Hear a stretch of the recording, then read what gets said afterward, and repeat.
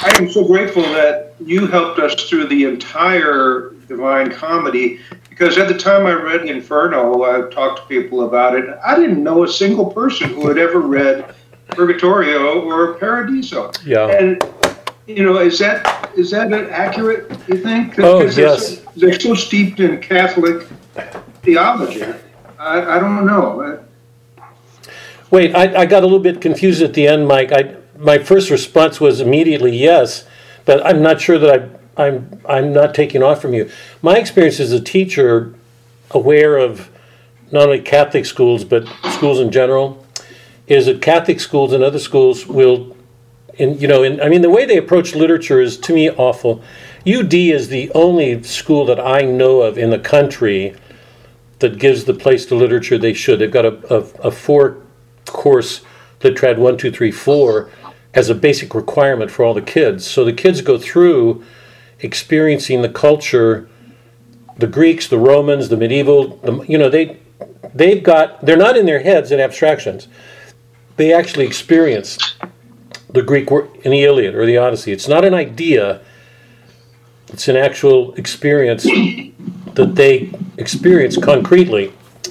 So they come out with a different mindset. In other schools, because of what's going on with education that's been going on for the last 40 years, to meet a literature requirement, most schools will make a 1-year or a 1-semester requirement that the teachers have to teach writing and literature in 1 semester or 2 semesters. If you thought about that at all, you'd say, do you understand that you're in an asylum and don't think you are? That it's that insane? Oh, Mike, I really believe. I'm saying that honest. I'm not being bitter or sarcastic. I really believe it. These people have these ideas about education, and this is the way to do it. So in the literature course they will sample things. They will take a section from the Odyssey. They do this in high school. They'll take, 1 chapter in the Odyssey and present it so that kids have some experience of Homer and the Odyssey. And they do the same thing with Dante, except always in Dante, they teach the Inferno. So across the country, it's probably 90% likely, probably more, probably 99%, that the kids going through school, younger kids, may have read the Inferno, and that's all. That will be their experience of the Divine Comedy. And I'm trusting that you all see there's no way then they will understand the Divine Comedy, because there's no way you can understand the Inferno without the Paradiso that makes sense of it. And yet that's what teachers will give them. So what you're describing is a sad commonplace. I don't know if that answers your question, but no, it does. I was wondering if the reason it's so little read, the last 2 books, was that there's some resistance to Catholic theology, whereas most Christians recognize the existence of hell, but or purgatory, no. Yeah. Your question is going to go. I just hope I'm a little bit nervous about tonight, because I've got a sort of stunning picture to present you guys. I hope I can do it justice. And I just think it goes so to your point, Mike. In a fundamentalist Protestant world, when you make a choice, you're saved. Why worry about heaven? You're saved. That's it. It's done. What Dante gave us is increasingly lost to our age. Sadly, it's lost to Catholics. Sadly, it's lost to intellectuals. Sadly, I'm so glad we can do it. I want to hear what your response to my opening is tonight when we start, because I've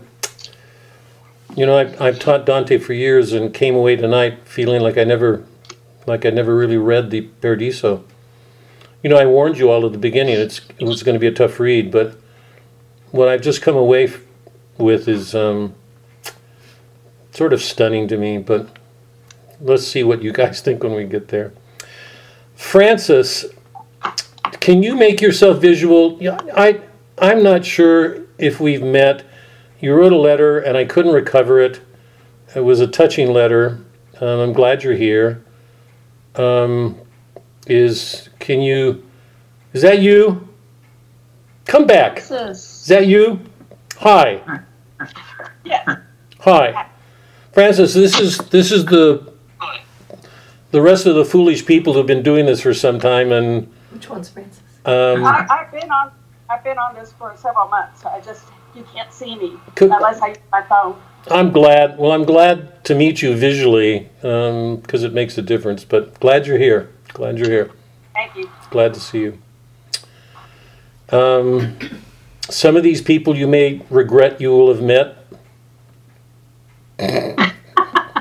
There's that bad sense of humor. My wife was making real. If I had a shoe, I'd throw it at you. Maybe the teacher included. Here, let's get started. It's good to see you all. You've got some stunning things to do tonight with the Paradiso, and I'm genuinely honest about. I hope I can. I mean, I just so strongly feel I can't do justice to Dante, but even though I've been with him a good part of my life. Any prayer requests tonight?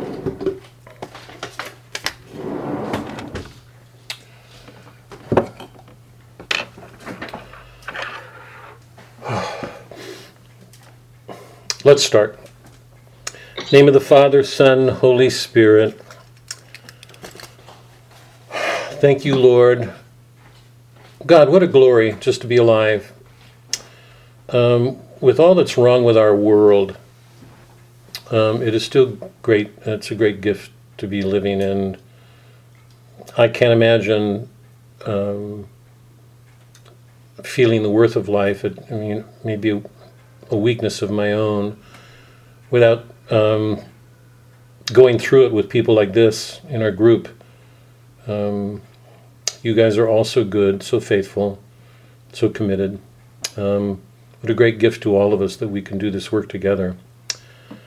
For the gift of our life from you, for the presence of your Spirit in our lives, that we could end an evening like this together, joining to learn to come closer to you, to find our way to you.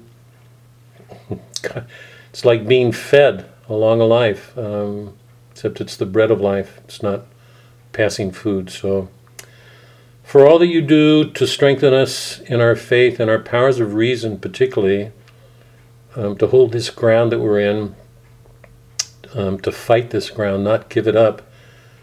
The way to you is through the natural order, and there's so much going on that undermines the natural order. This is where we live. It's where we find our way to you. Help us, not just in our faith, but in all our natural powers, to hold this ground, to do our work here with you, for ourselves, for those we love, to help bring you to other people who don't see you or who oppose you. Strengthen us, please. Help us to take what these great poets are giving us and make them living in our lives. We offer these prayers, Christ, in your name, our Lord. Amen. Okay. Let's continue with Edwin Arlington Robinson. I'm laughing a little bit, musing on this, because I've really wanted to, have a light poem with you guys because we've done some pretty heavy stuff.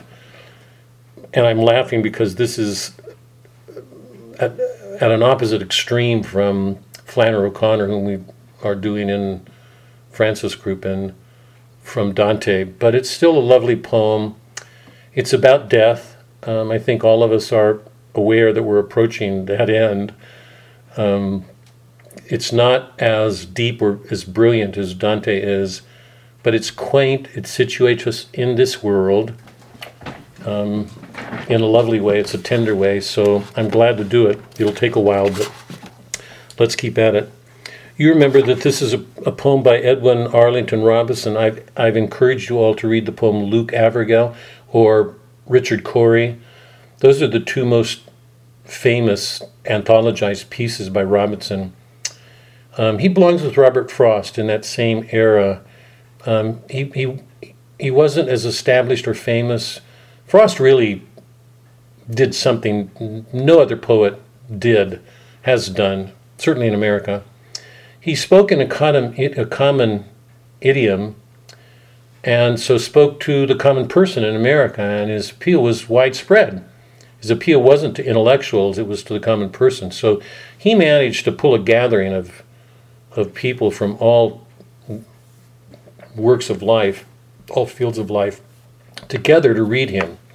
So he made popular the lyric poem, when the lyric poem typically belongs to intellectuals. Unless you hear the lyric songs that are, that play on the radio every day, we're out of touch with the lyric. Frost established it as an important genre. Robinson wrote in that same time, and he had the same kind of talent, the same gift, the same approach. He used a very ordinary language, but he talked about difficult things just the way Frost did. Frost is deceiving. Suzanne, I think I've said this to you before. Suzanne and I were looking for Christmas cards one Christmas holiday season and found that Robert Frost's poem, Stopping by Woods, which is one of his most famous, Stopping by Woods, on a Christmas card, because it describes this idyllic setting of this guy going to a woods and returning home. On the surface, it looks idyllic, pastoral, Christmassy. It's a poem about suicide. God. Yeah, and the world doesn't read it. I mean, but if you guys pick up that, or go on, Google it, Stopping by Woods, and watch the turn. The woods are lovely, dark and deep, but I have miles to keep and miles to keep.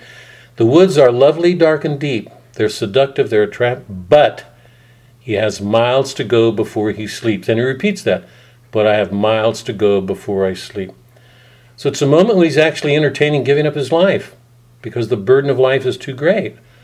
But he's got these responsibilities and goes on. So Frost is really deceptive. He appealed to a common people because his poems seem so idyllic and pastoral and nice.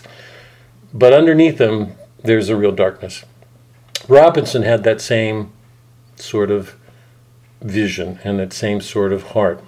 So Edwin, Arlington, Robinson, Isaac, and Archibald, it's about a young boy who's 12, who's remembering this day when he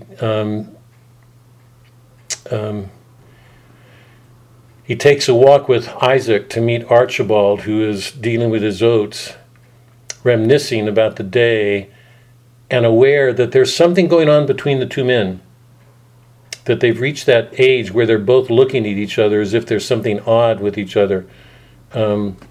That's less and less strange for Suzanne and me. We spend our days going into a room and look at each other and wondering, why do we come? What's happening with you? Are you losing your mind the way I mean, you guys were too young to know all that, I'm assuming. That I think most of you know that you reach a day where you're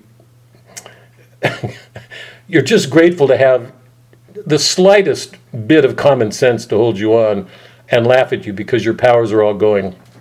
Anyway, it's that sort of day. This young boy recalling this day and the fondness that he felt for these two old men who think that something's wrong with each of them. Remember when we left off last time, he was taking a walk with Isaac, and he was getting tired, wanted to stop, and Isaac, who's this tough old guy, wanted to keep going. But they do stop and sit down and rest for a while, and that's where we left off, okay? So I'll pick up there. Second part of... They're in the bedroom. Sorry, Doug. Okay. Sorry. I don't read well without my glasses. Talk about failing powers. So I proposed without an overture that we be seated in the shade a while, and Isaac made no murmur. Soon the talk was turned on Archibald, and I began to feel some premonition of a kind that only childhood knows. Do you know where the other one is, too?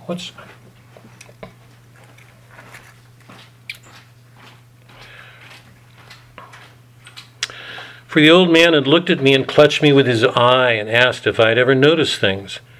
I told him that I could not think of them, and I knew then, by the frown that left his face unsatisfied, that I had injured him. "My good young friend," he said, "you cannot feel what I have been so long. You have the eyes, oh yes, but you have not the other things, the sight within that never will deceive. You do not know, you have no right to know, the twilight warning of experience, the singular idea of loneliness. These are not yours, but they have long been mine, and they have shown me now for 7 years that Archibald is changing. It is not so much that he should come to his last hand and leave the game and go the old way down, but I've known him in and out so long, and I have seen so much of good in him that other men have shared and have not seen. I've gone so far through thick and thin, through cold and fire with him, that now it brings to this old heart of mine an ache that you have not yet lived enough to know about. But even unto you and your boy's faith, your freedom and your untried confidence, a time will come to find out what it means to know that you are losing what was yours, to know that you are being left behind, and then the long contempt of innocence. God bless you, boy. God bless you, boy. Don't think the worst of it because an old man chatters in the shade.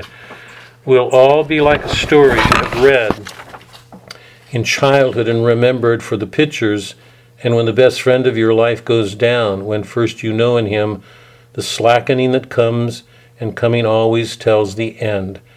We see this happening. We know it in friends. We know it in ourselves, that all these signs come that are intimations that we don't know when the end will come, but we've got hints of it. Now, in a common word that would have passed uncaught from any other lips than his, now in some trivial act of every day, done as he might have done it all along, but for a twinging little difference that nips you like a squirrel's teeth. Oh yes, then you will understand it well enough. But oftener it comes in other ways. It comes without your knowing when it comes. You know that he's changing, and you know that he is going, just as I know now that Archibald is going, and that I am staying.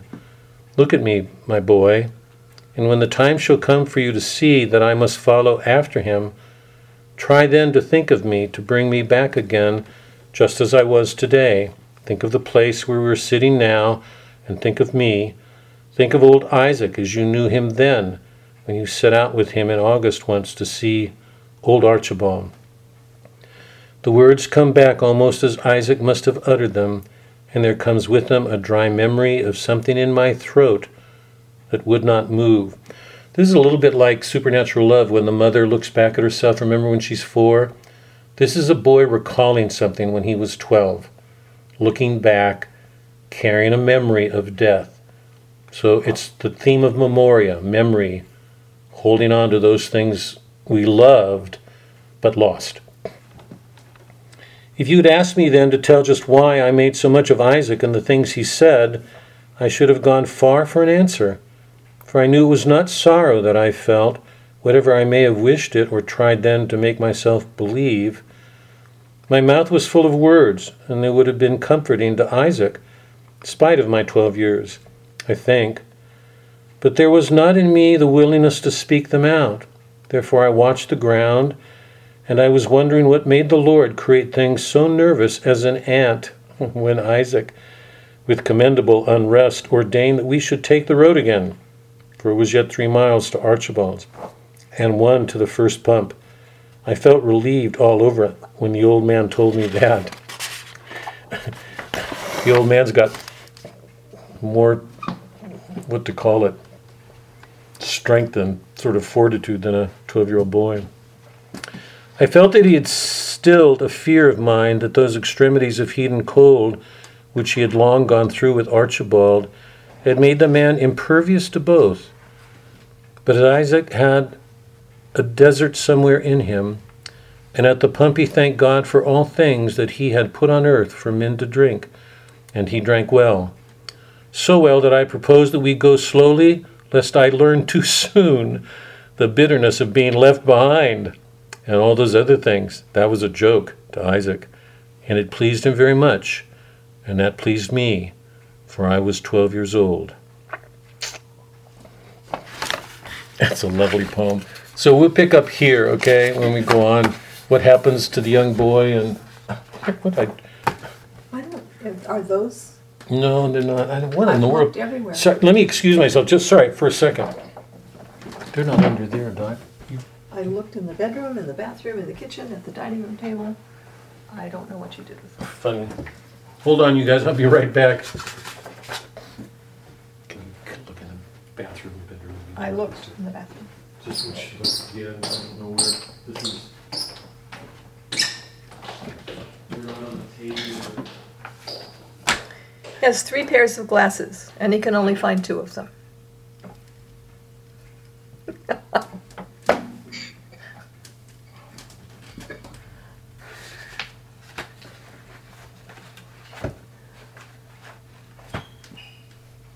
Don't know. It reminds me of the Red Fox character in the television show Sanford and Son. He had a whole drawer in the kitchen full of readers, and he whenever he go searching for his glasses, he'd go to that drawer and pull out about 15 different pairs and try each one on, and finally find the right one. Yep. No, I didn't find them. That's Bob's mother, and that's good. I think when he comes back, everyone should take their glasses off and present him to the king. What? Who said what? Nothing. Is that Ann? Yes. Okay, wise ass. I want to hear what did you say? Sorry to bring you guys into the chaos of our home. This doesn't happen I've got 2 pairs of glasses, and one is for it's just comic. I mean, one is 12 inches long, distant. Anyway, I can't find them. You'll have to. In the book. Okay. Listen, a couple of business matters before we start. A couple of things. If you got my email, you know that my suggestion is that we do Chaucer. I'm going to just stay with what we've been doing. And I'm looking forward to it. I think you'll enjoy it. If you read my note, you know that one of the things I learned in graduate school, I was such an oddball. When I read Chaucer, there was such an uplifting kind of gladness, joy to his presentation of character, us. He had such a capacity to love people, whatever their faults were. We deal with murderers, adulterers. There's not a sin that he doesn't look at, but in which he presents through the eyes of charity. It's a comic treatment that you won't find anywhere else. And for me, because at that point we weren't Catholics yet, but on our way, it was a revelation, because all the critics that I read were sober and serious and pedantic, and Chaucer has fun with everything. He laughs at people. And the reason he does this, I want to enforce this because you guys will appreciate it in ways other people won't. It's because he's got Boethius in him. There's nothing he writes that doesn't reflect what we learned from Boethius. So you guys are in a special place. Nobody in graduate school, when we did Chaucer, required Boethius. I hadn't read him then. There's no way you can read Chaucer well and not have read Boethius. That's how serious it is. Chaucer loved Boethius, he loved Dante. But what he did, to me, represents, in one sense, a kind of perfection of Catholic faith that disappears with the Reformation in the 16th century, with the Copernican revolution and the Reformation. So when you read Chaucer, it's impossible to read him and not have fun. And it's actually impossible to read him and not find Boethius. So you guys should be in for a pleasant surprise. Anyway, what I'd like to do is read Chaucer. We will read maybe 6 or 8 stories. They're all very short. So it's not a hard read at all. They're all easy. They're all funny. You could take Chaucer to the bathroom with you and probably read a story before you get up, and you can read him in snatches. You can read a story, and some of them you can read in 10 minutes. So we'll do Chaucer. We'll probably do six or 8 stories. I'm not sure. So what I'd like to do is do Chaucer. Pick up pick up the Penguin edition. It's this edition. It's the Penguin by Neville Coghill. Chaucer's Middle English is a different language. I don't think I read it to you, but next time we meet, I will read you some medieval English. I'll read you Chaucer's. I'll read the opening of the Canterbury Tales in Middle English so you can actually hear Middle English, because it's a beautiful language. But it's hard to read. And Coghill has given us a wonderful translation. Chaucer's English is close to Shakespeare's and so close to us, but it's different enough to present problems. So Coghill has given us this wonderful translation. It's very close to Chaucer. Easy to read, very easy to read. And in Chaucer's rhyme, so it's actually fun. We'll do a couple of stories a night. They're not hard, and we'll spend a few weeks on it. What I'd like to do is take next week off, largely. Kay and David. Hello. It's so good to see you. It's so good to see you. Yeah. Really, missed you guys. So it's Away. yeah. I'm glad you're back. Glad you're safe. You know everybody here, so it's good to see you again. Where's David? Is he there? Oh, he'll be here in a minute. Okay. Yes. You tell him when he comes I'm marking him late in class. Okay. Anyway, Chaucer's just a delight. Next week I'd like to take off to give a break, and then we'll start Chaucer. And then from Chaucer we'll do Shakespeare. We'll do 3 Shakespeare plays, which are, in my mind, absolutely crucial for understanding the modern world. We'll do Hamlet and King Lear and Winter's Tale. Winter's Tale, I think, is Shakespeare's most perfect play on a paradisal experience. It's his rendering of what Dante gives us in the Paradiso, except it's in a more human context. But it's a stunning, it's an amazing play. We'll do that. So next week off, and the following week we'll do Chaucer.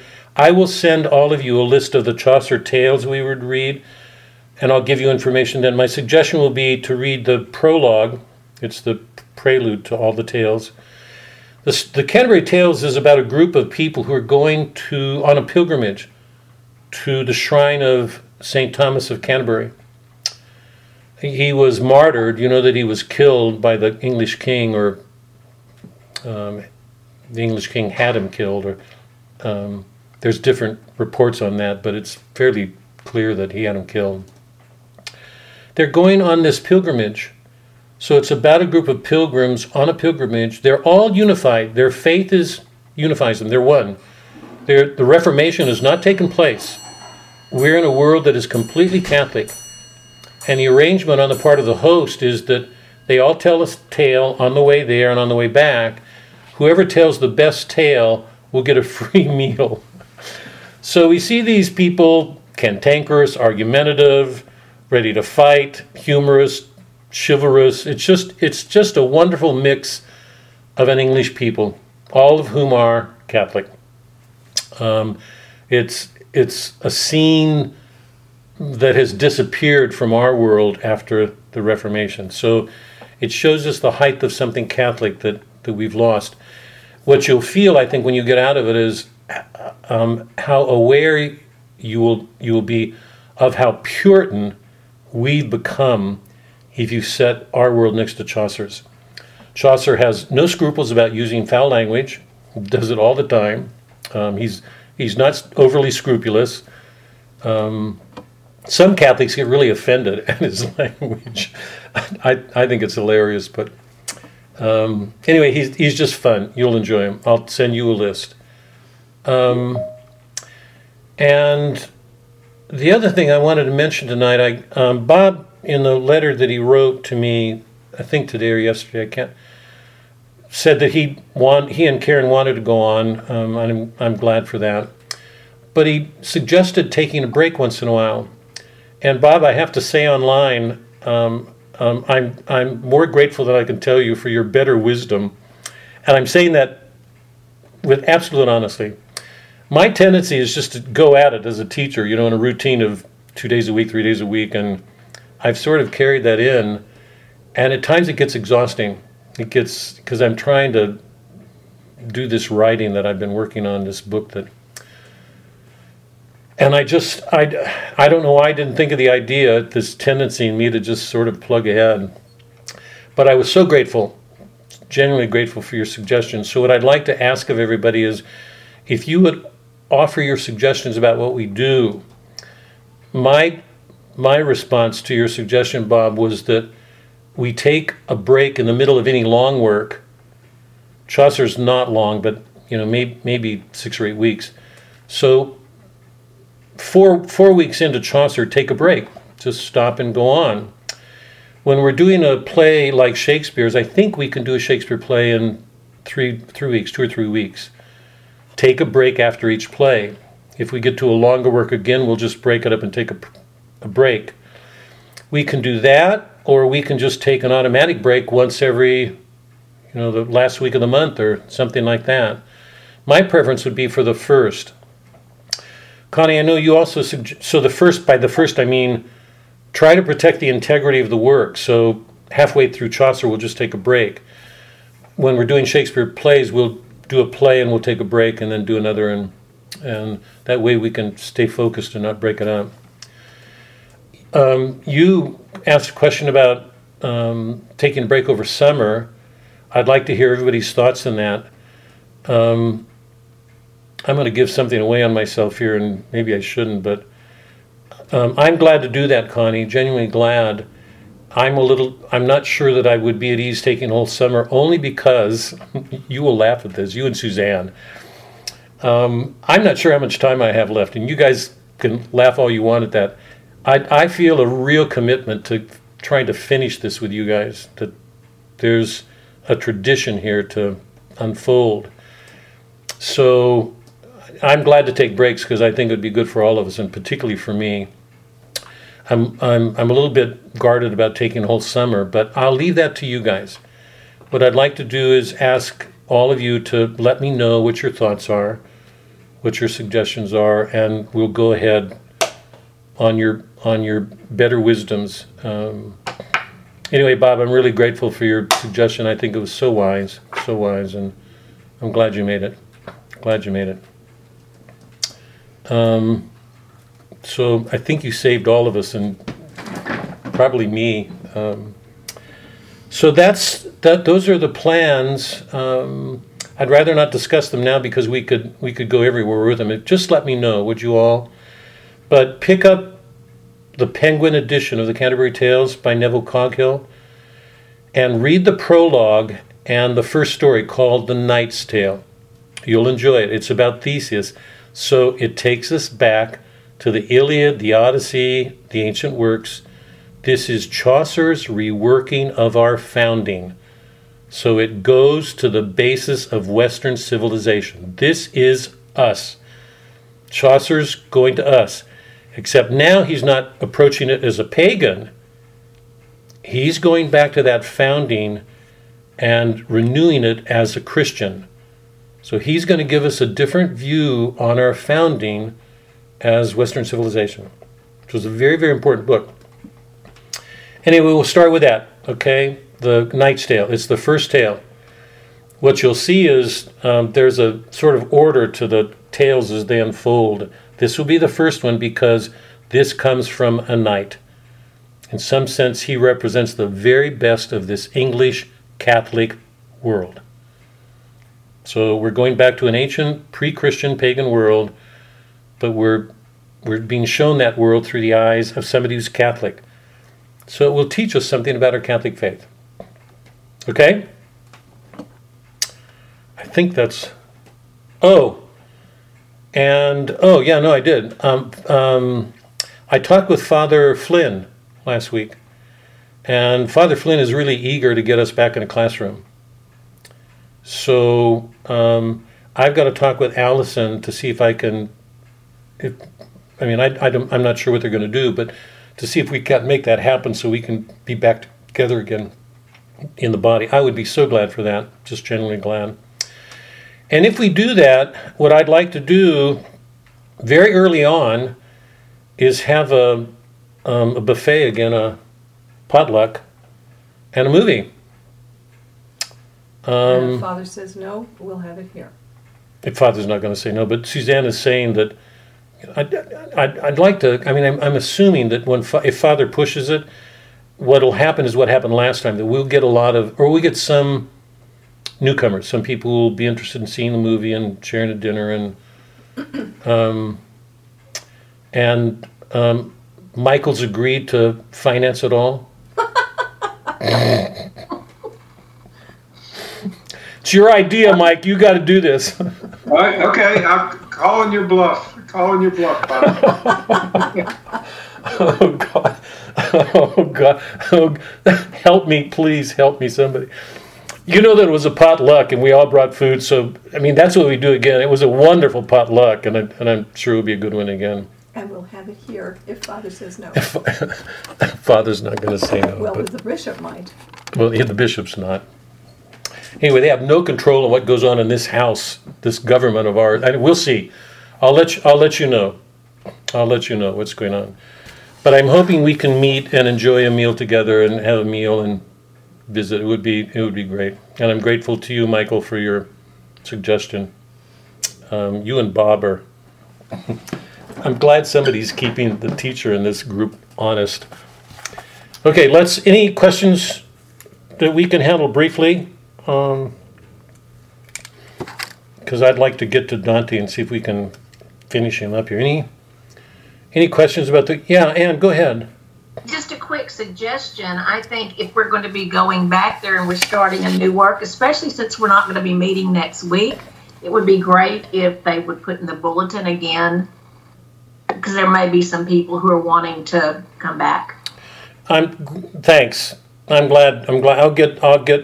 I'm going to call Alice. I was planning to call her tomorrow, so I'll get to her about that. I think that's a great suggestion, and I know Father will push it. He is so in support of what we're doing. He wants to see it spread, and he wants to get people back together. So I know he'd support it, and it would be great to see new people. So. It's going to need a push because there are going to be some people who are going to object to Chaucer. Yeah, I know. Did you hear Suzanne? She's expressing a concern that some people will still be uncomfortable about getting together and all of that. And taking on Chaucer. Well, we'll see. Anyway, I'll get back to you guys, okay? But for now, let's plan not to meet next week. You've got to jump on Chaucer. You'll love him. I mean, generally, pick up the copy, order it, get it right away. It's delightful. It's just delightful. I'll send you a list of the stories that we'll do. When you read the prologue, you can read the whole prologue. It's just an introduction to all the characters. It's a little character sketch of each one. You can read the whole prologue or just focus on those characters that we will read, whose stories we will read, like the knight or the prioress or the monk or whatever characters. But I'll send you that right away. So look for that and pick up a copy right away and read it, because you'll be delighted. It's just a good work. Okay, let's go back.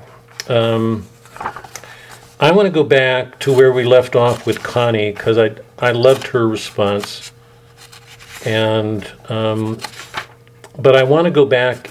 I want to start with that. It's on page, I think, 567.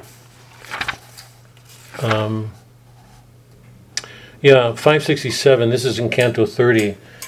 I loved Connie's response on it. Remember, this is the point at which Dante and Beatrice enter the Imperium. So they're in presence of the mystical rose, the body of Christ in heaven, and it's depicted in terms of two halves, the Old Testament and New Testament, with all the holy souls, the saints, the apostles, all of them there in the presence of God.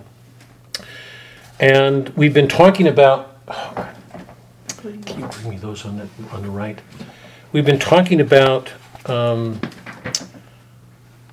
the various conditions that we've been experiencing in the journey up the Paradiso.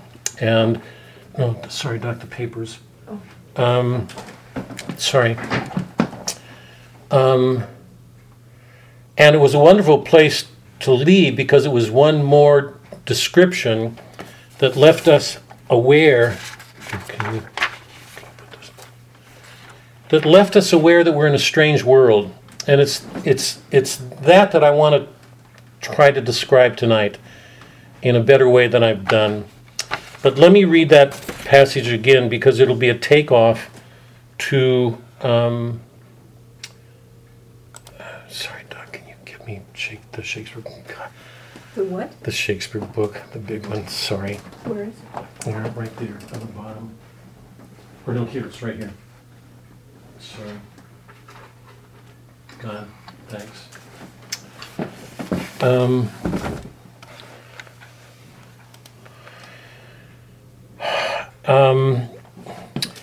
There's something amazing that Dante's doing that no other poet has done, and I feel a special responsibility to try to do justice to that tonight. I want to start where we left off. Canto 30, page 567. Remember, they enter the Empyreum, and Dante has this description. It's on 567. There near and far, nor adds nor takes away, for where God rules directly without agents, the laws of nature in no way apply. You remember I gave you that other translation. It's I can't remember the translator's name, but I think it's so much better than this one. In the other translation, the translator runs it something like this: there neither nearness nor distance added or took away. Hold on to this, everybody, because it's absolutely crucial. There neither nearness or distance added or took away, because where God rules immediately, the laws of time and space don't apply. I'm going to repeat that. Hold on to that. There, in the presence of God, because remember from Boethius, and we know this from our faith, in God there is no past or present. We're in immediate time. I've done everything I can to try to open that up for everybody. In the Trinity, one is not less than two and two not more than one, because we're in a metaphysical world that's not determined or bound by the laws of time and space as we know them. God's eternal. He's infinite. When Christ goes back to the Father, he takes a body, takes a human body. This is the great mystery at the center of our faith. He takes a body, the incarnation, God taking on a body. He takes a body back with him. And he resumes his place in the Trinity. Infinite, not bounded. I hope everybody's getting that. He can't be a human being in the way that we know humans here. He's a God. So, it's crucial for something like the Eucharist, because we understand the Eucharist to be Christ feeding us out of his own body. How could he do that unless he were infinite? I hope everybody's following here. Stop me, please, if you've got questions, because this goes to the center of our faith. How could he feed us infinitely? Some mass is going on at every moment somewhere on the earth, always. And they're offering the Eucharist. How can God supply people out of his own body unless it were infinite? The rationalist is going to say, a wafer? A drink of wine? Are you nuts? Is everybody following? So the image, the description here was there neither nearness nor distance added or took away, because where God rules immediately, the laws of time and place don't apply. So if you're, let's say, 1,000 miles away in heaven, there is no distance. Yeah? I was so glad for your response last week, Connie. I just thought it was so appropriate. I loved it. We're all there. Nobody's going to be in the back row, which is my great complaint, from my story last week. Nobody's going to be in back row. We're all immediately present to each other. So it's one more indication of all the things that we've been looking at since we entered the Paradiso. Now let me stop for a moment, because that to me is profound.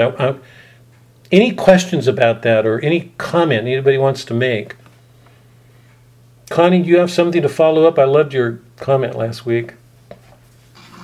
Well, I was just so happy to hear that, because I often wonder, I guess I did think there was distance, especially with the different scenarios of the moon and Jupiter and Saturn and the sun, and that, I guess that's the part I'm not connecting just yet. Hold on, because that's exactly where I'm going. Bless your soul. Okay. Bless your soul. Okay. Bless your soul. That's exactly where I'm going, Connie. Okay, good. Does everybody understands this passage, the implications of it, for what Dante's showing us, okay? Now hold on to that. Oh, Christ. Hold on, sorry.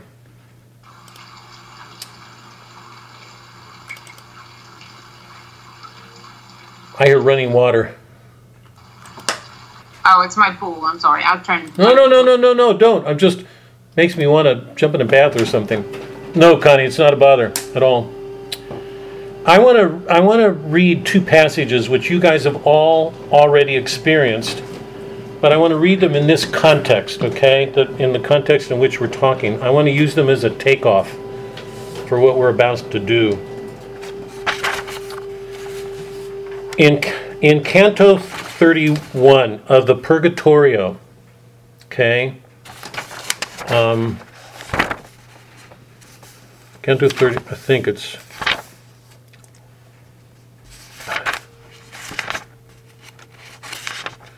Yeah, on page 373. You don't have to go there, but you can mark it. It's Canto 31. Remember, this is when Dante is turned to Virgil when Beatrice appears and Virgil disappears. And Beatrice approaches him in this Beatrician pageant, which symbolically represents the entire tradition, the history of the church. The Gospels, the virtues. It's a allegorical. It's like a tableau of the church in all of its richness. And there's a moment when Beatrice is looking at the eyes of the griffin. You remember, because the griffin is dual-natured, eagle and lion. He's an image representing the dual nature of Christ. She looks in the griffin's eyes, and Dante looks in her eyes, and he has this expression. This is on the page 373. Imagine, reader, how amazed I was to see the creature standing there unchanged, yet in its image changing constantly, and while my soul delighted and amazed was tasting of that food which satisfies, and at the same time makes one hungrier. That image is an image of what happens in eternity. People think of eternity as a static condition. It doesn't change. That's not the image Dante gives us. What he says is that when you enter, and we've talked about this, when you enter heaven, there's this indwelling, this multiplication of lives, and he says that when you enter, when you look at Christ, he answers every desire you could possibly have and sets you on longing for more. It won't stop. It will go on infinitely in this infinite present. Yeah? That's consonant with the passage I just read. There neither nearness or distant adder took away. So when he looks into the eyes of Beatrice, he feels all of his desires satisfied and yet feels them being set on for more. Okay? Now, this is from Antony and Cleopatra, which is one of the plays we started with. And I imagine you won't remember this, but let me recall it for you. Remember at the end of, because as I was presenting the play, I was suggesting that Shakespeare's dealing with the Roman world just before Christ to show that God was already working in the world to bring some love into that world that world was not aware of. So this strange love between Antony and Cleopatra sets them apart because according to Caesar, You do things out of expediency. You fight. You conquer. He wants to conquer Cleopatra and take her into Rome and display her as a conquered object, a trophy. That's the last thing she wants to be, is a trophy. She uses that word, he wants to boy me. I love that. She uses boy as a verb. He wants to boy me. She's not going to let it happen. If you remember the play, there's everything feminine about her. The priests call her riggish. But anyway, Antony and Cleopatra, with all their struggles in this Roman world, come to this love that nobody in that world recognizes. You don't do that in that world. Shakespeare's showing us that something was there, even if people didn't see it. It's one of the reasons I chose that play, because early on, my concern was to learn to see Christ where we don't ordinarily see him. So here's Shakespeare going back to a Roman world and showing us something amazing. If you go back to the play in memory, you'll remember that Antony kills himself, takes his life because he thinks Cleopatra has taken her life. And if you remember, he asks his servant, Eros, to do the job. And Eros can't because he loves his commander too much. He takes his own life. When Cleopatra takes her life, her maidservants are so stricken, so overwhelmed that they take their own. One of them dies just from love, just from watching her mistress. So a new kind of love is entering the world. It's one the world doesn't know anything about. Cleopatra's arrested, and one of the Roman soldiers come to her, Dolabella, and she's aware what Caesar wants to do with her, and she's not going to let it happen. And she takes a moment with Dolabella and describes the dream she had of Antony the night before. Okay? That's where we are in the play. Antony's gone. She's about to take her life. She has this vision of the man she loved. Okay? And came to love in a way the world doesn't quite understand. So she asked Dolabella, do you know me? He says, yes. You laugh when boys or women tell their dreams. Is it not your trick, Dolabella? I understand. I don't understand what you're saying, Cleopatra. I dreamt there was an Emperor Antony. Oh, such another sleep that I might see but such another man, that I might dream that dream again, to have that back.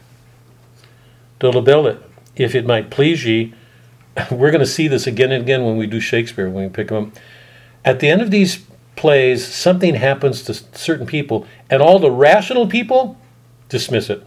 It's going to happen in Lear, it's going to happen in Hamlet, because something happens in people's suffering that helps them to see something other people can't see. So I can approach the cross that opens up a way of the world that typically we close down to ourselves. He wants to put her off, if it might please ye. His face, so she goes on. She's not going to be put off. His face was as the heavens, and therein stuck a sun and moon which kept their course, and lighted the little the earth. Most sovereign creature, Dolabella's trying to restrain her calmer because he thinks she's going mad. His legs bestrid the ocean, his reared arm crested the world, his voice was propertied as all the tuned spheres, and that to friends. But when he meant to quail and shake the orb, he was as rattling thunder. For his bounty there was no winter in it, no coming to an end. It's exactly Dante's image of looking at the griffin and having his desires fulfilled and knowing that they would keep going on. When he meant to quail and shake the orb, he was as rattling thunder. For his bounty there was no winter in it, and autumn 'twas that grew the more by reaping. The more you harvested, the more it came back, because the plentiness cannot run out. It's exactly like the Eucharist. His delights were dolphin-like. They showed his back above the element they lived in. In his livery walked crowns and crownets. Realms and islands were as plates dropped from his pocket. Dolabella says, Cleopatra, think you there was or might be such a man as this I dreamed of? He's going to say no. He thinks she's out of his mind. You guys following? Those are two examples, one from Dante, one from Shakespeare, in which we have a figure very much the way Mary's presented when she's described as being above the moon, striding the stars in Revelation. So here's where I want to go and see if I can do this. When we entered the Paradiso, we entered a world of faith. Yeah? We all, I've been pressing, we live in a world in which faith and reason are separated. That's true for the Protestant world, not true for us. But my concern is the Catholic has become infected by that. He approaches the world the same way. We live in a world by our faith in which faith and reason are dovetail each other. When we enter the Paradiso, we entered a world only available by faith. That's why Virgil couldn't go on. But it's a world that's perfectly open to reason. So at every level, Beatrice can say something to open a mystery using reason. Will we get to the end of it? We'll see tonight. No, we won't, because the mysteries are too deep when we look at the Trinity. It'll be the last image Dante shows us. But up until that point, we've constantly got people, guides, teachers, helping Dante to see something in a mystery that's intelligible. Because God himself is intelligible. He's reason himself. Where there's mystery, there's more to know. The modern world has got that backwards. Where there's mystery, there's nothing but chaos. The Catholic says, no, where there's mystery, there's always more to be known. Because God's perfectly intelligible. He is light itself, reason itself. So here's where I want to go. This is my point here. We've looked at all of these terms, transhumanized, Dante's ascending, being somewhere before he even knew that it was happening. The theosis, God becoming man so that man could become God. The indwelling, all the reflexive verbs, in othering, encompassing, in youing, in meing, that humans become one with each other like the multiplication of the fish so that heaven becomes more expansive. Connie's concern. There is neither nearness nor distance added or took away. How can it? We're in God's kingdom where he rules immediately. There cannot be a situation like in our world. Language is inadequate to express it. Where the eagle said, I, and they, we heard, we and ours. Because in heaven, we're in a different dimension. Time and space aren't the same. Now here's where I want to go with this, because to me it's extraordinary. We've been following Dante in this journey, experiencing with him, yes? One planet after another. We live in a world in which things are bounded everywhere. We put water in a cup. Yeah, it's bounded. There is no binding like that in heaven. The rules of time and place don't apply. So if we can read the Paradiso like an intellectual, and we can get trapped on an intellectual plane and say how intellectually nice or how challenging or it's too hard. I don't want to read it. The whole point is we've entered a realm of faith in which we will never see the world the same way again. And it's not because reason won't have anything to offer us, because it will. It will deepen our powers of reason. That's why I keep going back to that example. When we take the Eucharist and go out to the parking lot, where are we? What do we see? If we see with eyes of faith, will we see the world the same way again? Now here's where this is going, because it's stunning. Dante's taking us planet by planet because there's a succession? No. It's because he's got to show us the whole of what will be ours, or anybody who goes to God. St. Thomas's line, the human person is the greatest thing in creation. Mary's described as striding the moons, the heavens. Dante looks in Beatrice's eyes when she looks at the griffin and has a desire that's satisfied and still set on for more. Cleopatra has a dream of Antony where he bestrid the universe.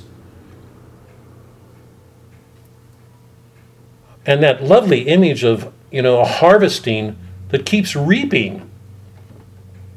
The human person is greater than the whole of the entire physical universe. The problem is we see each other so much. I was talking with Suzanne about it. When we sit down to dinner, we're in this little house, the room behind us, kitchen and another room. And in one sense, certainly in Dante's universe, this is so crucial. We're these puny little things. Puny little things. But Christ thought enough of our character to take it, our nature, to take it on. He brought a whole divine dimension into our human nature, took it back with him. What Dante's showing us is that when this journey of faith is over, we're going to look at the entire universe like it's this small thing, because the human creature is so extraordinary. God thought enough of it to let a divine being become one with it. So what I want to do is go back through some of the last cantos we went through, but I want to reinforce this point. When Dante gets to the back of the universe, he's looking at the whole of creation. It's absolutely crucial to see that. That's a view beyond us, right? We're in our little living rooms on our couch with a TV. Whatever's going on, we drive around in a little car. In heaven, there are no such things. There neither nearness nor distance added or took away. Everything will be immediately present, the entire universe. We won't see things the same. So my point is, our faith in Christ. It's like a door. He calls himself the door. It opened to this great universe that he himself created. And once we enter it, we enter that world by faith. If we take reason seriously, like Beatrice and Benedict and Bernard and people that Dante meet, we discover that there's a whole world of rationality, of beauty and order and goodness in all of it. Do we see it? Is there somebody there to help us? Dante did. Beatrice did. Virgil did. So I hope that's clear, that when we get to the back of the universe, what Dante is showing is there's a whole universe that's offered to us through faith that is perfectly intelligible. We can make sense of all of it, but it's far greater than anything we know here. Because here we tend to see things bounded by time and space. And let me stop.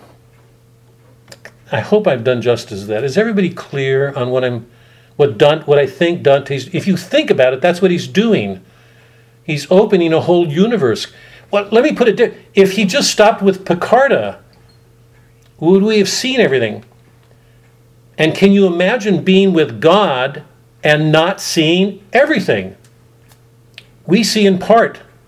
Paul said we see, darkly. Are you all following? If he'd stopped with any of them, we would have been left with this partial view. He's got to take us through everything. So when we get to the end of it, we see that this is this amazing thing being offered us. Do we see it? Is our faith great enough? Do we use our powers of reason to enter that faith, to help us to see what's there? Let me stop, because any questions about that? Is that clear? Connie, give me a response.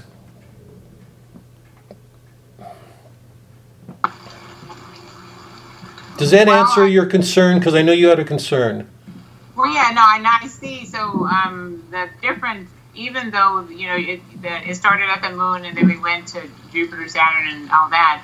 It's just so that we could. I guess maybe I didn't get it, but yeah, and I'm not sure, Doctor. Connie, you know, let's see how to put this. I'm not going to. You know that when you were a little girl, you only saw things in part. You know, put one step in front of another. You know, walk out the door, go to school. As you've aged, you're more capable of seeing holes. You got holes. You have a home. You've got children. Your world has expanded. But you know, in this world, our world, the one we live in, the world. I'm in a study. You're in your backyard.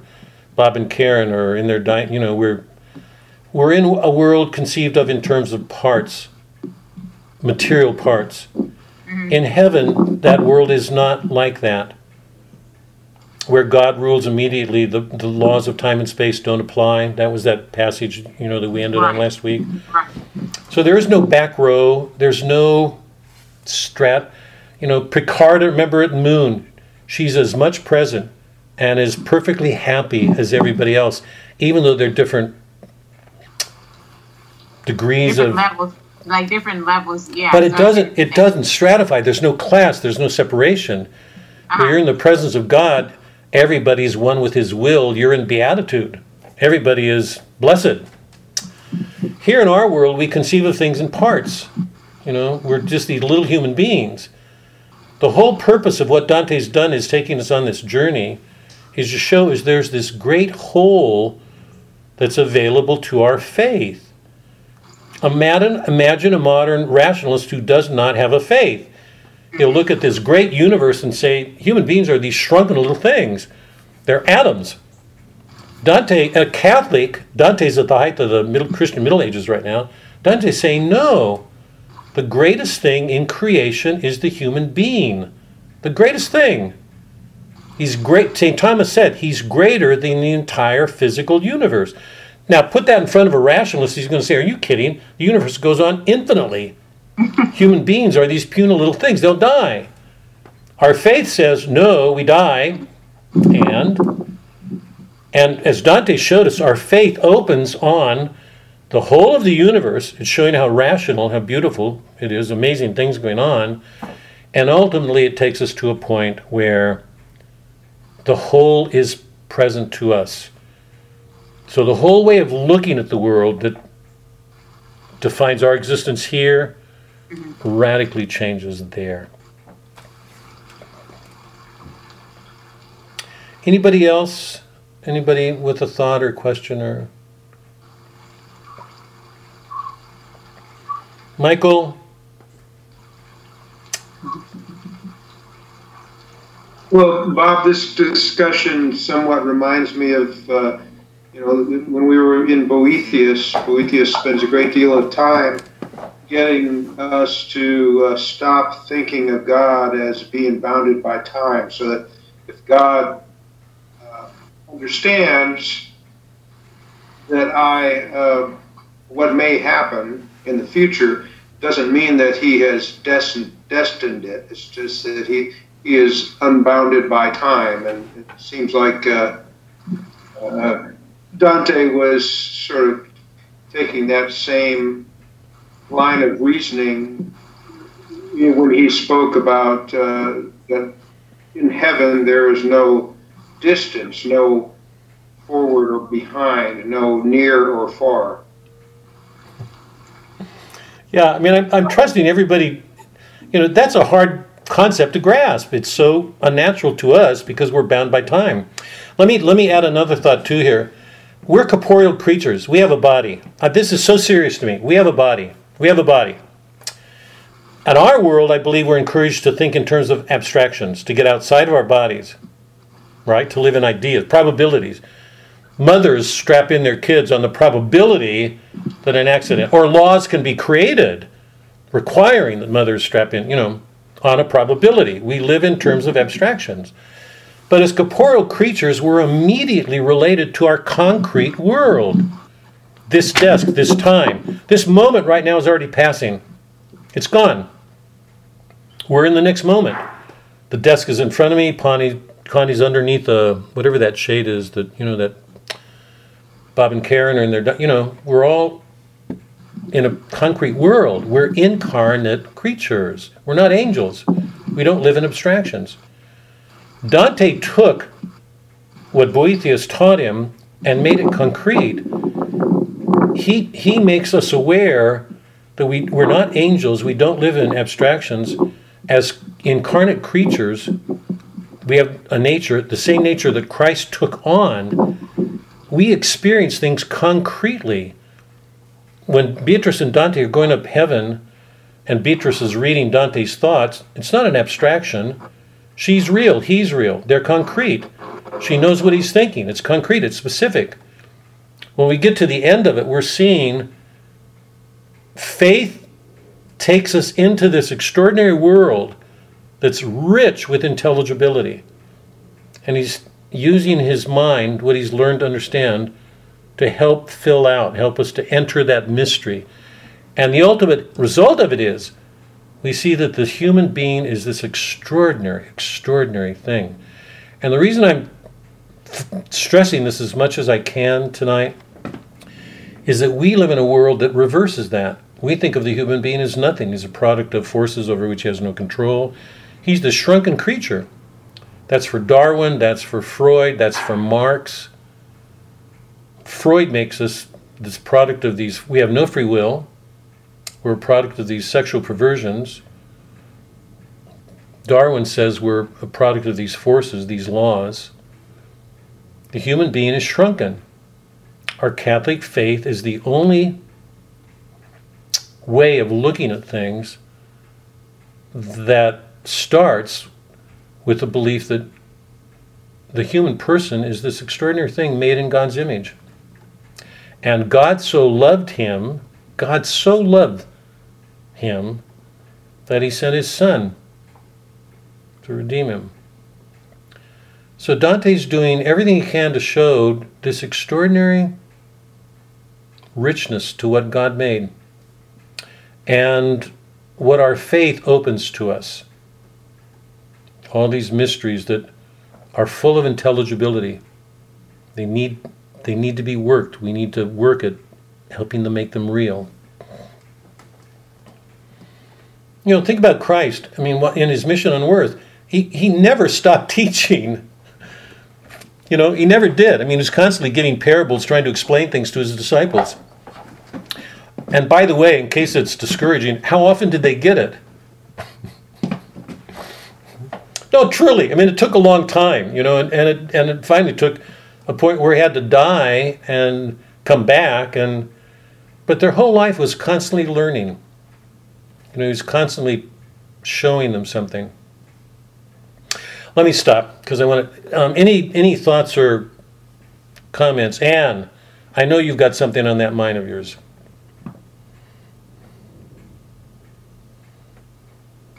Well, I do, and it does tie in, but I'm not sure exactly how much. I'm going back to what you said the other day in church, and you were talking, you asked whether our routines, the things that we do, if we feel that we are part of that order.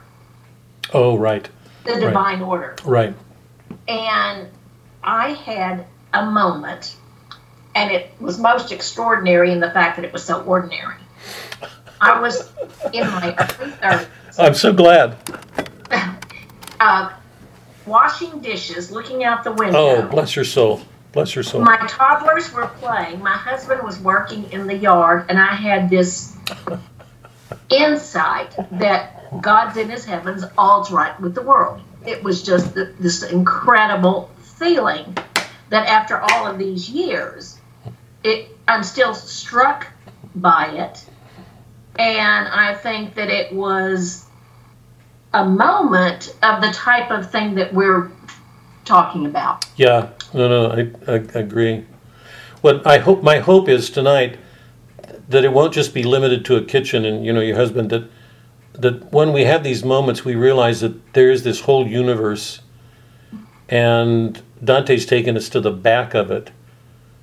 So, or you know, to go back to the phrase that Connie likes so much, that I love, you know, neither nearness nor distance, that's a condition so unreal to us in so many ways. That's why it's a matter of faith. But the amazing thing about our faith is the way our reason can make sense of it. You know, neither nearness nor distance added or took away. That's a stunning description. But we've been dealing with stunning things all along. Indwelling, language, entering a moon, bodies occupying the, strange things are going on. So either we're in a fantasy world and Christ was a madman and didn't know what he was talking about or doing, or there are extraordinary things going on all the time and they're a part of our faith. Connie, I'm struggling here. Help me out. No, I think that I have it. It's just that, so these different, can I call them levels? The moon and the sun, and are those different levels? Is that what they're called? I mean, so basically they're not, it's not going to be known to us that we're, that far away from the face of God, basically. We're not going to want to be higher. We're not going to, because it's all that oneness. We're all together. It's all, yeah. Connie, maybe a better way to put it is Dante's showing us part by part by part by part to reveal something. I mean, this is so important. If you just believe you're saved, it's all done and over with. You're saved. What Dante's showing us is that there's so much to our faith. And he takes it part by part by part, not because in heaven they exist as parts, because they don't. Right. But because of our minds and the fact that we learn part by part, step by step. When you start walking a child, you take steps. When you enter your faith, you don't know everything. I mean, it's a stunning thing for Suzanne and I. I mean, we entered I was raised Greek Orthodox. My faith was serious to me. When we became Catholics, we entered a new world. When we look back now from what we know now to that beginning, I mean, honestly, it's overwhelming to me. I'm not exaggerating. I can't imagine our world without our faith. And the things that have been given to us over time, were they not there in the beginning? Sure, they were there. Did we see them? No. Could we experience them all at once? No. You know that, Connie, because you're not the same person you were 10 years ago. No, in your faith. Right. So Dante's just taking us part by part by part because there's no way to present. Let's say this. Dante and Beatrice leave purgatory. They set off. And then in the next scene, it ends the Paradiso and it says, there neither nearness or distance added or took away. Would that have any meaning for any of us? If you leave purgatory and jump to that and get rid of everything in between, it would mean nothing. It only has the meaning it does because we've gone through all of this to experience the richness of this and seen there's so much there and there's no way we could have done it. I so admire you guys. Is there any way you could have done this without patiently going through chapter by chapter by chapter? No. And and I know, and I think you guys know better than most people, Mike alluded to it, most people won't read the Paradiso. They're going to stop at the Inferno. And if they do read the Paradiso, they're going to blow it off and say it's too intellectual. And one of the points I was making earlier is if you read the Paradiso at the level of the intellect merely, you'll say how smart, but how foolish, because our whole world has changed. We don't look at the universe the same way anymore. New physics. I've tried to argue that doesn't matter. And it's not because we don't have new physics, because we do. The whole point is we've entered a world of faith, and Dante's helping us to grow in that faith by helping us to understand some things as we go along. If we got to the end and just went from earthly paradise to there neither nearness or distance added or took away, what would we see? Nothing. So he's shown us how rich this faith is that's ours. And I'm saying this because, I think about the teachers who teach the Paradiso and leave it at an intellectual level and dismiss it. That's a sad loss. Because one of the things that I'm claiming is that the human being, the human person, is this extraordinary thing. And that's a view of man the modern world does not have. So what we're reading is so central to our faith, and it's a view more and more lost to our faith. So, Karen, you look thoughtful.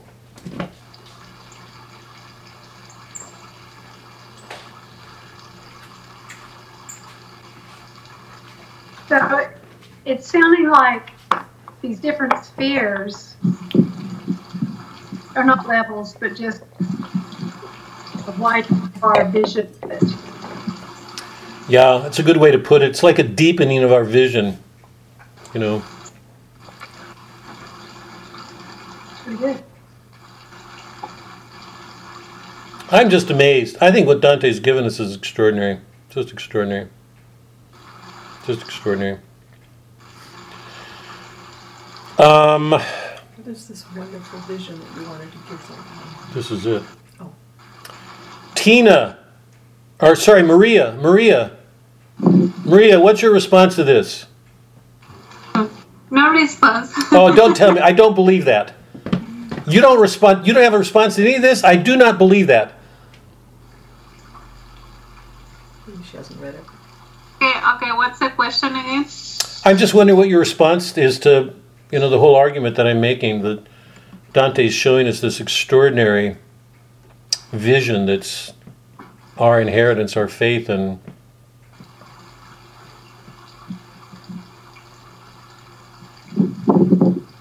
Yeah, I like it. I think it's very enlightening and deeper, like deepens our faith. So yeah. it's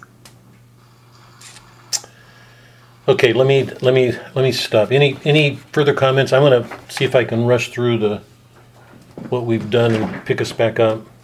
Any last comments before we go ahead? Yes, Dr. Bob? Yeah, Kay. It's so good to hear your voice again. Truly. Yeah. Missed you. I feel like this is a journey, just like Virgil took Dante to Yep. purgatory and all that. Yeah. I feel like you are taking us as a guide through the literally world of Dante. Yeah. But if we try to read it ourselves, Oh. there are so many things that we miss. Yeah. Yeah. I really appreciate you pointing them out so we can understand Yeah. what Yeah. it means in every step. Yeah. Thank you. No, yeah, you're welcome, Kay. Thank you. Truly, you're welcome, and thank you. Just so you know, I mean, I'm humbled. I'm grateful for your comment, Kay. Truly, truly. Just so you know, I feel the same way about Dante, that, you know, and Virgil, that they have been teachers taking us. So my gratitude. And Kay, come back here. Kay, where are you? Two of you come back. Kay, come back.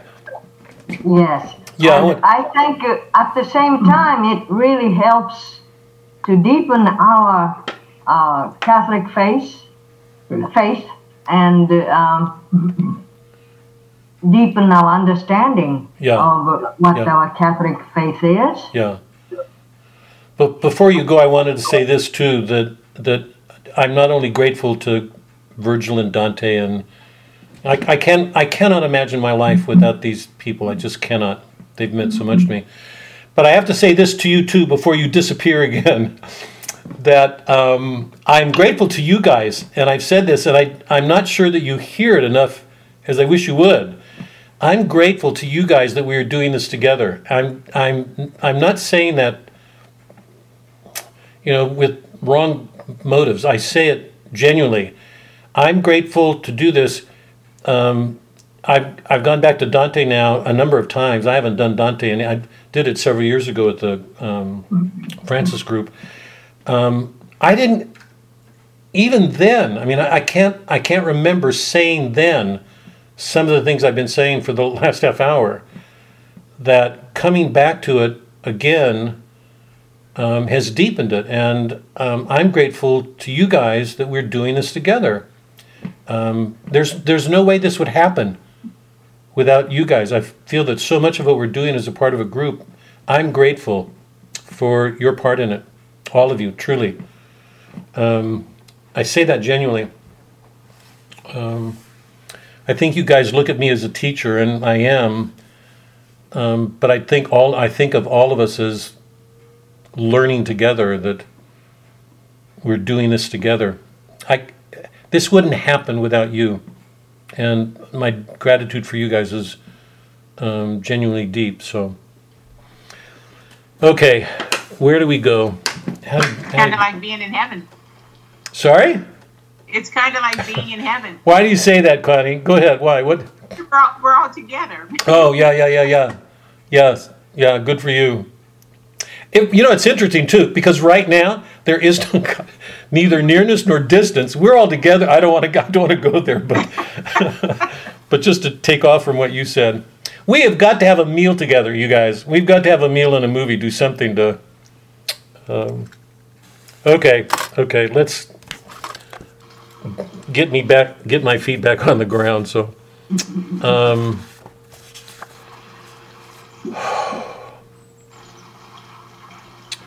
what to do? Turn to 5:15,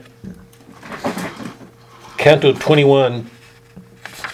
Dante ascends to the level of Saturn, and the glow of everything is enhanced, deepened, because now the other planets are behind them. So, I mean, just keep this. I mean, the comments that you guys have made, particularly the one, that these are like dimensions, the spheres of reality, not levels. That at each step, it's important to see that a deepening of faith that takes us into a deeper reality is what's occurring. If we read it literally, we're just thinking we're on these different planets and levels, and yes, we are. But the real meaning is that we're entering more deeply into a faith. More is being revealed to us, stage by stage, part by part. And it's going to take us to a place where there's this greater whole that encompasses all of them. Okay?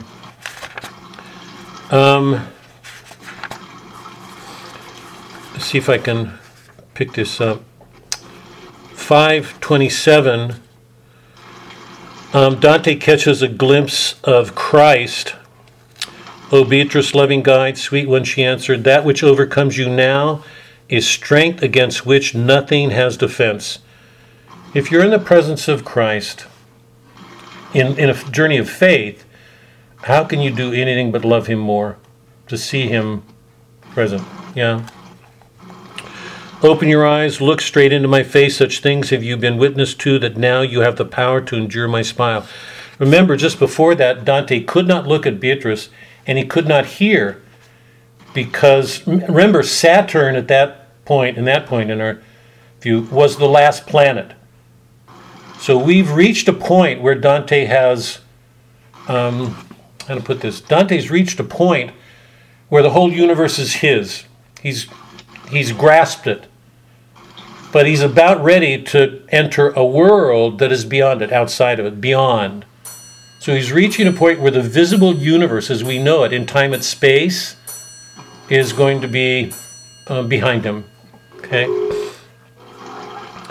So now, in the canto before, he could not look at Beatrice and he could not hear, because if he had, Beatrice's smile would have blinded him, and the joy of heaven would have blown out his ears. So once again, here's another image that we're entering. Neither nearness nor we're neither time nor space, we're in a different dimension. It's important to hold on to that. The amazing thing is, Dante doesn't give us this in abstractions. They're not ideas. It's all concretely realized. He allows us to experience this in our bodies because we're corporeal creatures. In 27,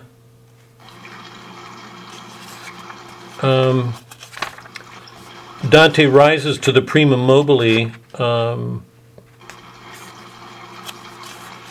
and it's here that he undergoes his examinations in faith, hope, and charity. I wish we could spend more time in them, but I'm going to leave it to you. I'm going to leave it to you because they're really important, but I want to leave you all with the the whole of it, the vision of it. On page 553, Dante has reached the prima mobile, first mover, prima mobile. That exists in God's mind. It's the motion that gives motion to all the other planets. This is Aristotle. If you believe, if you don't start with an unmoved mover, you have no way of explaining the world, because each contingent thing creates another one. So they can't completely explain itself, right? Storm comes in here, it damages our roof, we have to pay, we're in a world of contingencies. One thing affects another, causes another. But Aristotle's argument is that you can't go on forever explaining things by contingency because they'll go on forever. There has to be a first mover, something that's not contingent, not created in itself. Otherwise, you can't explain things. They can't make sense of themselves on their own. So in the prima mobile is the first mover. That's an image of whatever that motion is in God's mind that leads to the creation of the world, a world of secondary causes, contingent causes, as we know. Is that clear? When Dante looks back at the world, 553, when I turned around, my eyes were met by what takes place here in this whirling sphere whenever one looks deep into its motion. I saw a point that radiated light so piercing that the eyes its brightness strikes are forced to shut from such intensity.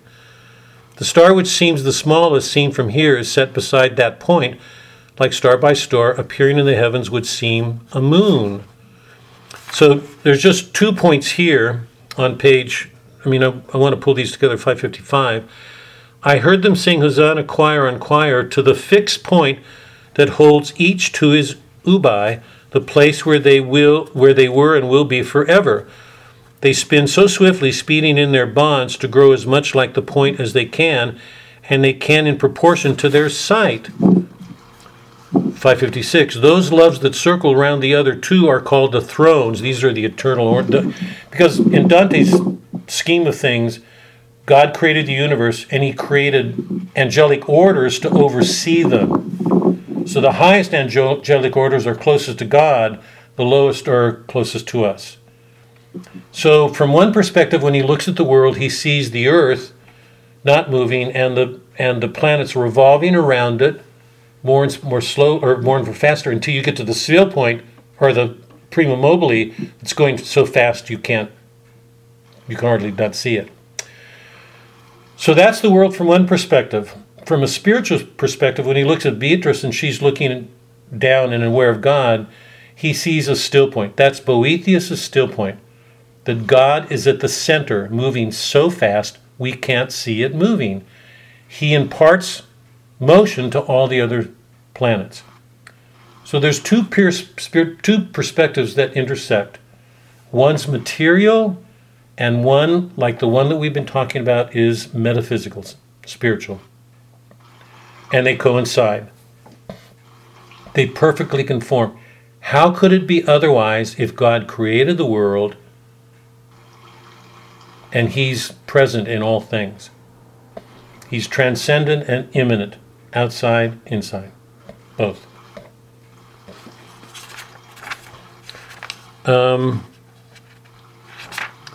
I want to get to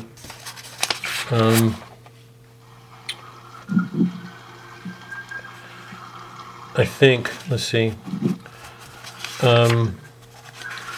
When Dante he goes to Saturn, to the fixed stars, to the prima mobile, into the Empyrean, the world of eternity and God. It's at this point, back to 567, so we're back to the passage that Connie was enjoying and that I've read, 567, there, near nor far, neither adds or takes away, for where God rules directly, the laws of time and space don't apply. Dante is about to reach his end. On 570, when he looks at the Empyrean, the beatific rose, the I don't know what to call it, the dance, the poetry, the beauty, the order, whatever is in heaven, it has to take the form of poetry. It is beauty in motion, courtesy, charity, goodness. As he beholds it, he compares himself to a barbarian on page 570. I think it's one of the really beautiful similes. You all remember what a simile is? Anne, what's a simile? It's comparing something using like or as. Right. Yeah, it's just making a comparison, taking something that's familiar to help explain something that's not familiar. But you use like or and. It's a metaphor when you take like or and out. So if I say, if Suzanne says, Robert growled at me today, she's liking me to a bear. She didn't say he growled at me like a bear. She said he growled. She's describing the bear in me. A simile is making that comparison between something familiar to help us see something we don't see as well. 570, the triune light which sparkles in one star upon their sight, fulfiller of full joy, look down upon us in our tempest here. If the barbarians coming from such parts as every day are spanned by Hellas, traveling the sky with her beloved son, when they saw Rome, her mighty monuments, the days of the Lateran built high outsoared, all mortal art were so struck with amazement, then I, coming to heaven from mortal earth, from man's time to divine eternity, from Florence to a people just and just, you can imagine he mean. Insane. Huh? Sorry. Just insane. What? You said just and just. Oh, sorry. What? Sorry, Doug. What? 30. Up to a people just and sane. Yes. Sorry. Have any of you seen the movie Gladiators? The Gladiator? If you remember that movie, you remember when the gladiators are brought to Rome, and they're dropped off in the in the front of the Colosseum, and they look at it in awe, because in their barbarian world they never imagined that art could do that. So Dante's comparing this experience to that entering the Imperium makes him feel like remember the contrast is always in Dante's poem from Egypt to Jerusalem. He's come from Egypt, the world, its imprisonment, its disorders, its injustices, its sins, its our captivity. No matter how much we like to think we're free, we're in the world. And he's come to the New Jerusalem. So he's aware of this amazing difference that he's stepped into a new order once again. It's at this point on page 571 that I want to take a moment for because it lines up with the Virgil episode. It's just a touching moment. 570 at the bottom, by now my eyes had quickly taken a general plan of all of paradise, but had not fixed themselves on any part. And with new kindled eagerness to know, I turned around to ask my lady things that to my mind were not still clear enough. It's natural for him. She's been teaching him all along. It's like turning to Virgil. He turns to her. What I expected was not what I saw. I thought to see Beatrice there, but saw an elder in the robes of heaven's saints. This is Bernard, Saint Bernard, and I'm going to ask a question about why Bernard instead of Beatrice. Beatrice leaves. She takes her place in the beatific rose. 572, from bondage into freedom you led me by all those paths, by using all those means which were within the limits of your power. It says you went into hell to get Virgil. You did all these things to help me come here. Such was my prayer, and she so far away, so it seemed looked down at me and smiled. Then to eternal light she turned once more. She's left, she looks at Dante, he's aware that she's there. But now he's in Bernard's hands. The holy elder spoke that you may reach your journey's perfect consummation now. I've been sent by sacred love and prayer. Can you stop? Fly through this heavenly garden with your eyes, for gazing at it will prepare your sight to rise into the vision of God's ray. Remember what we're doing. We don't know how this is going to happen. But what we know, what Dante's showing us, is that at some point in faith, in the presence of God, We will no longer be this puny little thing. The human being will stand astride the universe. That he will see this great thing and realize that there's something divine in him. God became man so that man could be, that God gave us something divine. When he was here, he gave it in the Eucharist to take it with us, to grow in that quality that only a God could give us. Fly through this heavenly garden with your eyes, for gazing at it will prepare your sight to raise into the vision of God's ray. The Queen of Heaven, for whom I constantly burn with love's fire, will grant us every grace, because I'm her faithful one, Bernard. As one who comes from some place like Croatia to gaze on our... Now hold on to this. To graze on our Veronica... as one who comes from some place like Croatia to gaze on our Veronica, so long crave for, he now cannot look long enough. And while it is displayed, he says in one thought, O Jesus Christ, my Lord, the one true God, is this what your face truly looked like then? Just so did I, while gazing at the living love of the one who living in the world, through contemplation, tasted of that peace. He looks at Bernard and sees in him an image of Christ.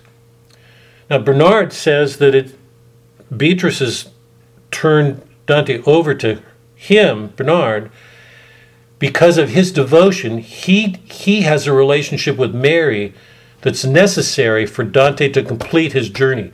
Beatrice can't do it. It's Bernard. So we've got a serious question here. What does Bernard bring to Dante's journey that Beatrice can't?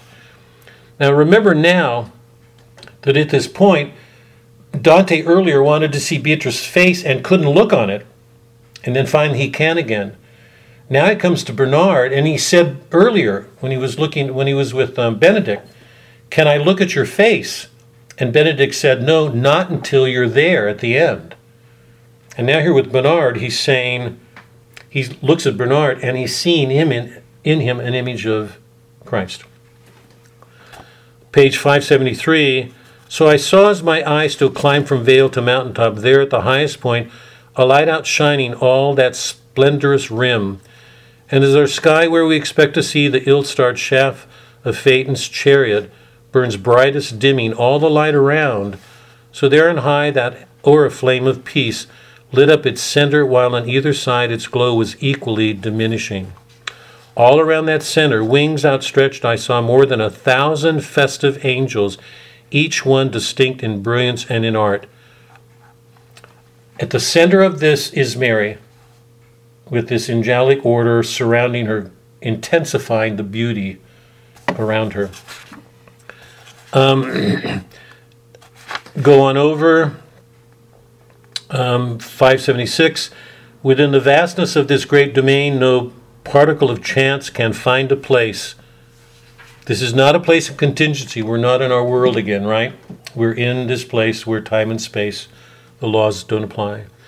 No more than sorrow, thirst, or hunger can, for all that you see here has been ordained by the eternal law with such precision that ring and finger are a perfect fit. Therefore all those souls of hurried comers to the true life are not ranked sima causa without cause, some high, some low according to their merit. They're all there. Going over on 577. Thus through no merit of their own good works are they ranked differently. The difference is only in God's gift of original grace. During mankind's first centuries on earth, for innocent children to achieve salvation, only the faith of parents was required. But then when man's first age came to an end, all males had to be circumcised to give innocent wings the strength to fly to heaven. But when the age of grace came down, remember this is where Peter and Paul had their quarrels, because Peter, you remember, wanted to enforce the laws of circumcision, and Paul said, so there was a real quarrel, that that couldn't determine the ultimate salvation of a person. What determined the salvation was grace. So there's these different ages unfolding that are taking people closer to free will, freedom, grace, love. Then when the age of grace came down to man, then without perfect baptism in Christ, such innocence to limbo was confined. Now look at that face which resembles Christ the most, for only in its radiance will you be made ready to look at Christ. So he has to look at Mary. Now what's happening for a moment? Because I'm going to get to the end. I'm going to read the end here. When in Canto 33, Bernard is going to make this prayer to Mary for the grace that Dante needs. And through this grace, Dante will be able to look at the Trinity.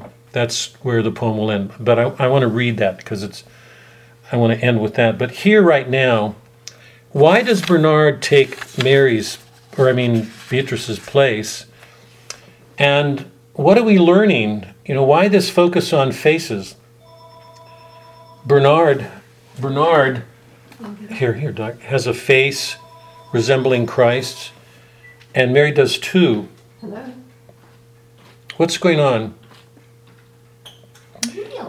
We shall be like him, for we shall see him as he is. I've been, at the talks that was the central. We shall be like him, for we shall see him as he is. What's going on? Why Bernard? Why can't Beatrice finish this? And, in some sense, obviously, it's because of his devotion to Mary. But why is this crucial now, at this point, for Dante to finish this voyage? Can you hold on for a second? Doc!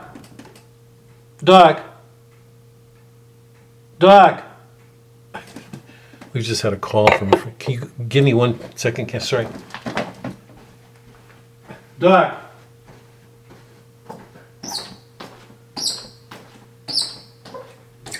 Doc!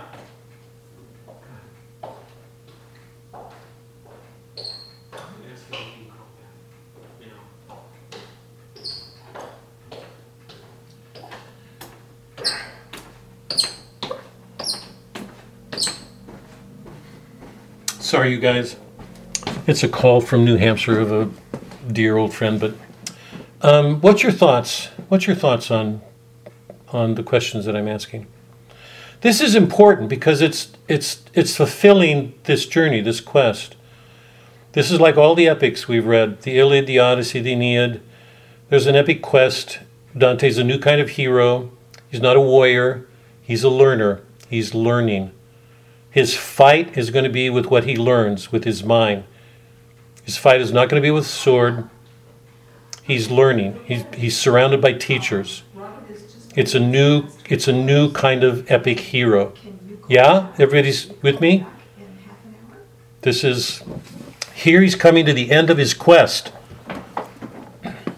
So we've got all sorts of questions here. I think next week when we start, or when we come back, I'm going to pick up here.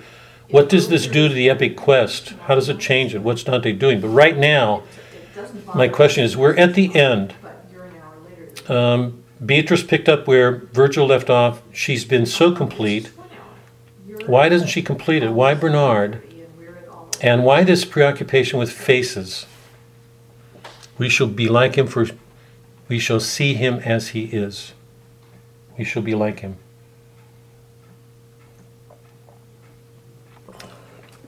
Okay. Well, how about...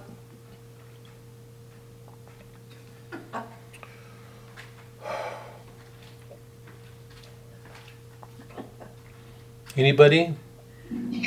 Robert. Bob, any thoughts on this?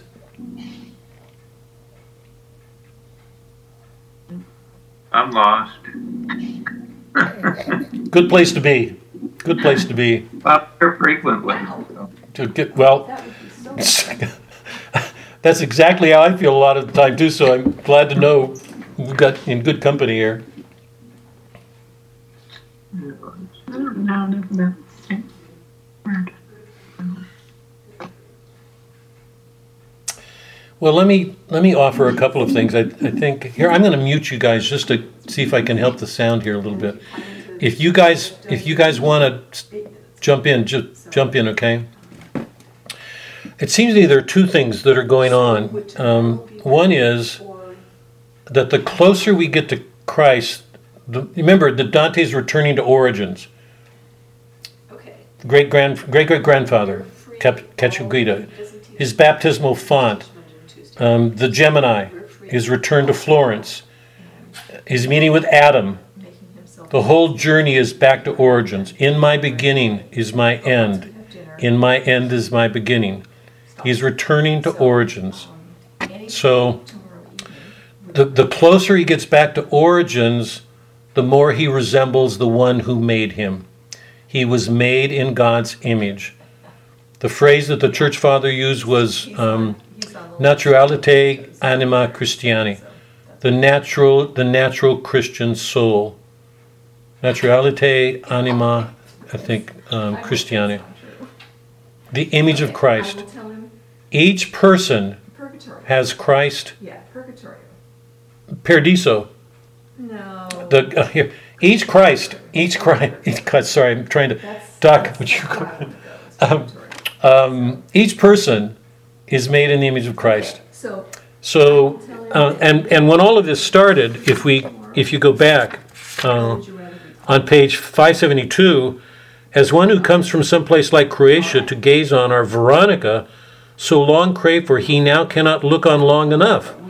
And while it's displayed, he says in thought, oh Jesus, why does he mention Veronica? Because the tradition was that Christ's image was imprinted on her,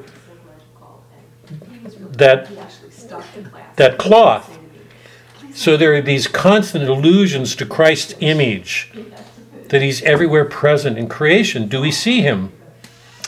So Veronica's cloth, Bernard resembles Christ. Mary's, she's described as the one most resembling him.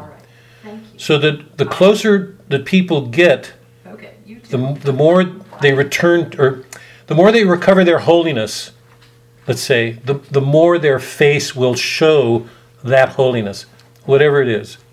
So even though the faces are very, very different, in some way they will show some aspect of Christ. That's the first. The second, I think, is that I think this is sort of simple. Maybe, anybody jump in here, because you may all have more to offer on this than I do. Bernard was devoted to Mary.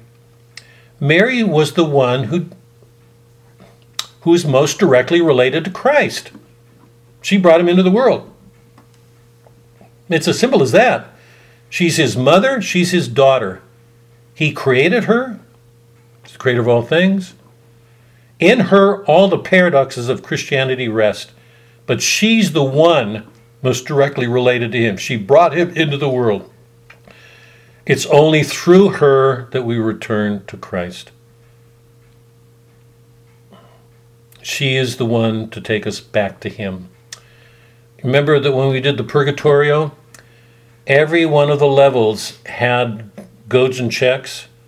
The goads were images of the sin, and the checks were images of the sins, and the goads were images of the virtue opposite the sin, the virtue that human beings had to practice to do a penance to return to God. Mary was the first goad on every level. The mountain images, she's an image. The church images her. The mountain images her. It's humans trying to recover the virtues that Mary had because of the grace she was given. All humility, meekness, you can go through all the levels, and remember, she's the first one. So it's through her that we recover our lost innocence, strengthened by a grace, a mercy. So I think it's appropriate. What Dante's saying is that Beatrice is a great guide. There are no levels. There's Dante shows the beauty of it, but that it was important for Beatrice to turn Dante to Bernard because of his devotion to Mary. And it's in the last canto that Bernard makes the prayer to Mary, 580, O Virgin Mother, daughter of your Son, most humble. He asks that Dante be given the grace to see the Trinity to complete his journey. Let me read it to you because it's really important. 582. O light supreme, so far beyond the reach of mortal understanding to my mind, relent now some small part of your own self, and give to my tongue eloquence enough to capture just one spark of all your glory, that I may leave for future generations. For by returning briefly to my mind and something even faintly in my verse, more of your might will be revealed to men. His whole journey is to try to, so as an epic hero, his whole quest was to fulfill this calling that he had to go to God, to bring him back to men so that men could experience him more completely. 583, O grace abounding in allowing me to dare to fix my gaze on the eternal light, so deep my vision was consumed in it. I saw how it contains within its depths all things bound in a single book by love. There is nothing that is not included in God. He sees it all. He created it all. I saw how it contains within its depths all things bound in a single book, by love of which creation is the scattered leaves. Connie, this goes so to your question. We live in a world of scattered leaves. In God's mind, there's one whole. He sees all of it. The approach to God takes us closer to that vision. It's what Mike was talking about, I think, when he was referring us back to Boethius. Remember the still point at the circus, the more at the center of the circle. The more we approach it, the more we see as wholes, not in parts. It's important to see the whole of things. How substance, accident, and their relation were fused in such a way that I might now describe it is but a glimmer of that light. I know I saw the universal form, the fusion of all things, for I can feel while speaking now my heart leap up in joy. One instant, I want to ask about this simile because it's one of the major similes here at the end of the poem. One instant brings me more forgetfulness than 25 centuries brought the quest that stunned Neptune when he saw Argo's keel. So remember, Neptune's a god of nature. Neptune's a god. He looks up and he sees these human beings. That's Jason in his quest. He sees a boat going over the water. He's a god. He's stunned that human beings could have done such a thing. I say that, I mean, I laugh at this because I think Suzanne laughs at me a lot. I'm so amazed often when I see a plane in the sky. I'm just in awe that you could get 200 tons up in the air like that. To me, I don't think I will die and not be amazed by that sight. It just amazes me. The sight that he's giving us here is that Neptune, a god, looks up and he sees this boat, going, this technology. One instant brings me more forgetfulness. Here's the question. One instant brings me more forgetfulness than 25 centuries brought the quest that stunned Neptune when he saw Argo's keel. And so my mind was totally entranced. What's the meaning of that simile? Or the simile likening Dante's experience to that moment when Neptune looked up and saw Argo's keel. One instant brings me more forgetfulness than 25 centuries brought the quest that stunned Neptune when he saw Argo's keel. He's overwhelmed at the moment. Explain that. Can anybody?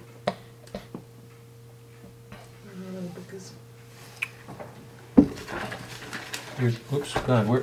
I probably took it out. It was in the kitchen dock with I don't know if it.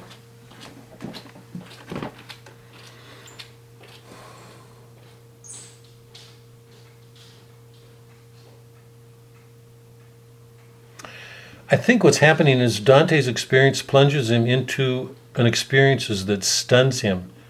He's overwhelmed by it. It's a stupor greater than that of 25 centuries. It's that rich, that full. It stuns him, just leaves him in a stupor. I mean, imagine what it would be like if you were, I don't know where Paul, what Paul saw in his third vision, but eye hath not seen, ear hath not heard. Paul came back to this world having seen something that human beings don't see. One is so transformed within that light that it would be impossible to think of ever turning one's eyes from it, because the good which is the goal of will is all collected there, and outside it all is defective. Can anybody be in the presence of God and not feel that everything is, fulfilled, brought to rest, and that the fact that people are present to him brings that to everybody there in their relationship with him and in their relationship with each other. Not that within the very 584, not that within the living light there was more than a sole aspect of the divine, which always is what it has always been. Yet as I learned to see more and the power of vision grew in me, that single aspect as I changed seemed to me to change itself. We will be like him, for we shall see him as he is. Dante's getting closer and closer. He's changing, becoming more like God, more like Christ, and so able to see more fully into that triune nature. Within its depthless clarity of substance, I saw the great light shine into 3 circles in 3 clear colors, bound in one same space, 3 persons in one God. The first seemed to reflect the next like a rainbow on rainbow, and the third was like a flame equally breathed forth by the other 2. How my weak words fall short of my conception, which is itself so far from what I saw that weak is much too weak a word to use. O light eternal, fixed in self alone, known only to yourself and knowing self, you love and glow, knowing and being known. It's the Trinity, one with each other, perfectly indwelling, one each with the other. That circling which as I conceived it shone in you in your own first reflected light, when I'd looked deep into it a while, seen in itself and its own self-color to be depicted with man's very image, my eyes were totally absorbed in it. That is, the question he's asking is, God took on the form of man. How could an infinite God take on the form of man and go back into the Trinity, carrying that with him, and still be eternal, infinite? Seemed in itself and its own self-color to be depicted with man's very image. My eyes were totally absorbed in it, as the geometer who tries so hard to square the circle but cannot discover, think as he may, the principle involved. So did I strive with this new mystery. I yearned to know how could our image fit into that circle. How could it conform? How could an infinite God be infinite and still have a human nature? But my own great wings could not take me so high. Then a great flash of understanding struck my mind, and suddenly its wish was granted. At this point power failed high fantasy, but like a wheel in perfect balance turning, I felt my will and my desire impelled by the love that moves the sun and the other stars. And you know that every one of his canticles, the Inferno, the Purgatorio, each of them has ended with that line, by the love that moves the sun and the other stars. Dante keeps taking us back to the natural order. That's where we begin. That's where our journey begins. That's where Christ came. That's where he has to return. So, Dante has a vision, but it's beyond his powers to describe, to answer that question. How can the human image square with a divine person? Let me stop. Everything Dante has done, it seems to me, is to affirm, take a joy in, celebrate the human person. That he's this extraordinary creature, he's made in God's image, that it's through faith, that all of this can be known. That faith takes us into a mystery. It's one that's intelligible. We can make sense of it. We can know of it. Will we ever completely penetrate it? No, because God's infinite. But he is intelligibility itself. So step by step, Dante was taking us deeper into our faith and helping us to understand aspects of it through his powers of reason. It's what St. Thomas did. It's what St. Augustine did. Let me stop. It's this is not just, the Paradiso is not just a theologically difficult, part of the Divine Comedy. It's not just philosophy. It's a journey of faith, and it's rich with meaning. Dante's showing us that there's this whole world that is being offered man, that's so much greater than, the small vision we have of ourselves. So in the modern world, we're just this puny little pygmy, this little thing. But in Dante's world, he's giving us an image of God or a man astride. It's like that image I read from the Purgatorio when Dante looks into Beatrice's eyes and she's looking at the griffin. Or like that image of Cleopatra when she has that dream of Antony. That there's this extraordinary world present to anybody who enters into that journey of faith. Let me stop. Any questions or comments about what we've been doing? Or Connie, you've got your hand up. Go ahead. Oh, yeah, no, I don't. Oh. Do I? I didn't know I had my hand up. But I did. Can we talk quickly about Adam's age and the age of creation? Oh, God. Or should we wait till next week? Because I know it's already late. Let's wait. Those are detailed things. Sorry, I should have done it tonight. I got carried away with this other concern I had. I'm going to do a quick review when we start up, and I'll be sure to tackle those. Predestination. Well, baptism proxy. Connie, Dante did everything he could to answer things about baptism and predestination at the level of Jupiter when we were dealing with the eagle, and I can read it. There's not much I can add. Remember that he leaves us with that image that be careful, human beings, that trying to claim an understanding we don't have, that issues like predestination and God's grace are ultimately mysterious. We saw in the Eye of the Eagle, Ripheus and Trajan, that they were pagans, that there's a danger for human beings for us to jump to judgment when God's depth of vision is so much greater than ours. And he gave us that image of we can see at the shoreline the depths, but as we go out to the center of the ocean, we can't see the depths; are too great for us. It was a perfect image of God and his predestination and grace. Ultimately, are, we can penetrate them to some degree. We can say some things about them, but ultimately they leave us aware of a need to be careful, because God is doing things very often that we don't see very well. Right. The Adam question I can answer if we can wait on that, but the others are. I think the major thing for me tonight was what I started with, that this is an extraordinary poem, that he's giving us an image of how extraordinary man is, and what a great gift faith is, that faith enlarges our vision of things. It doesn't shrink it the way the modern world thinks.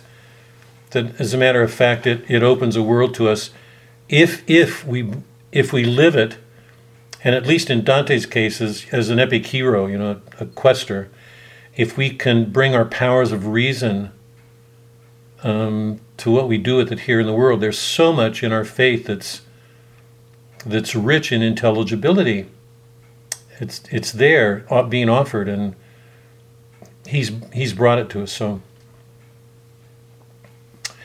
Any last comments before we stop for the night?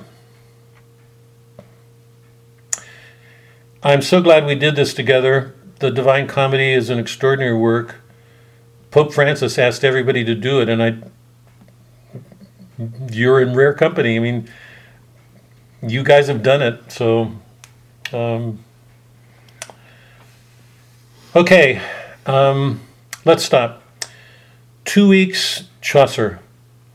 He is simple and he's so readable. It's simple and straightforward.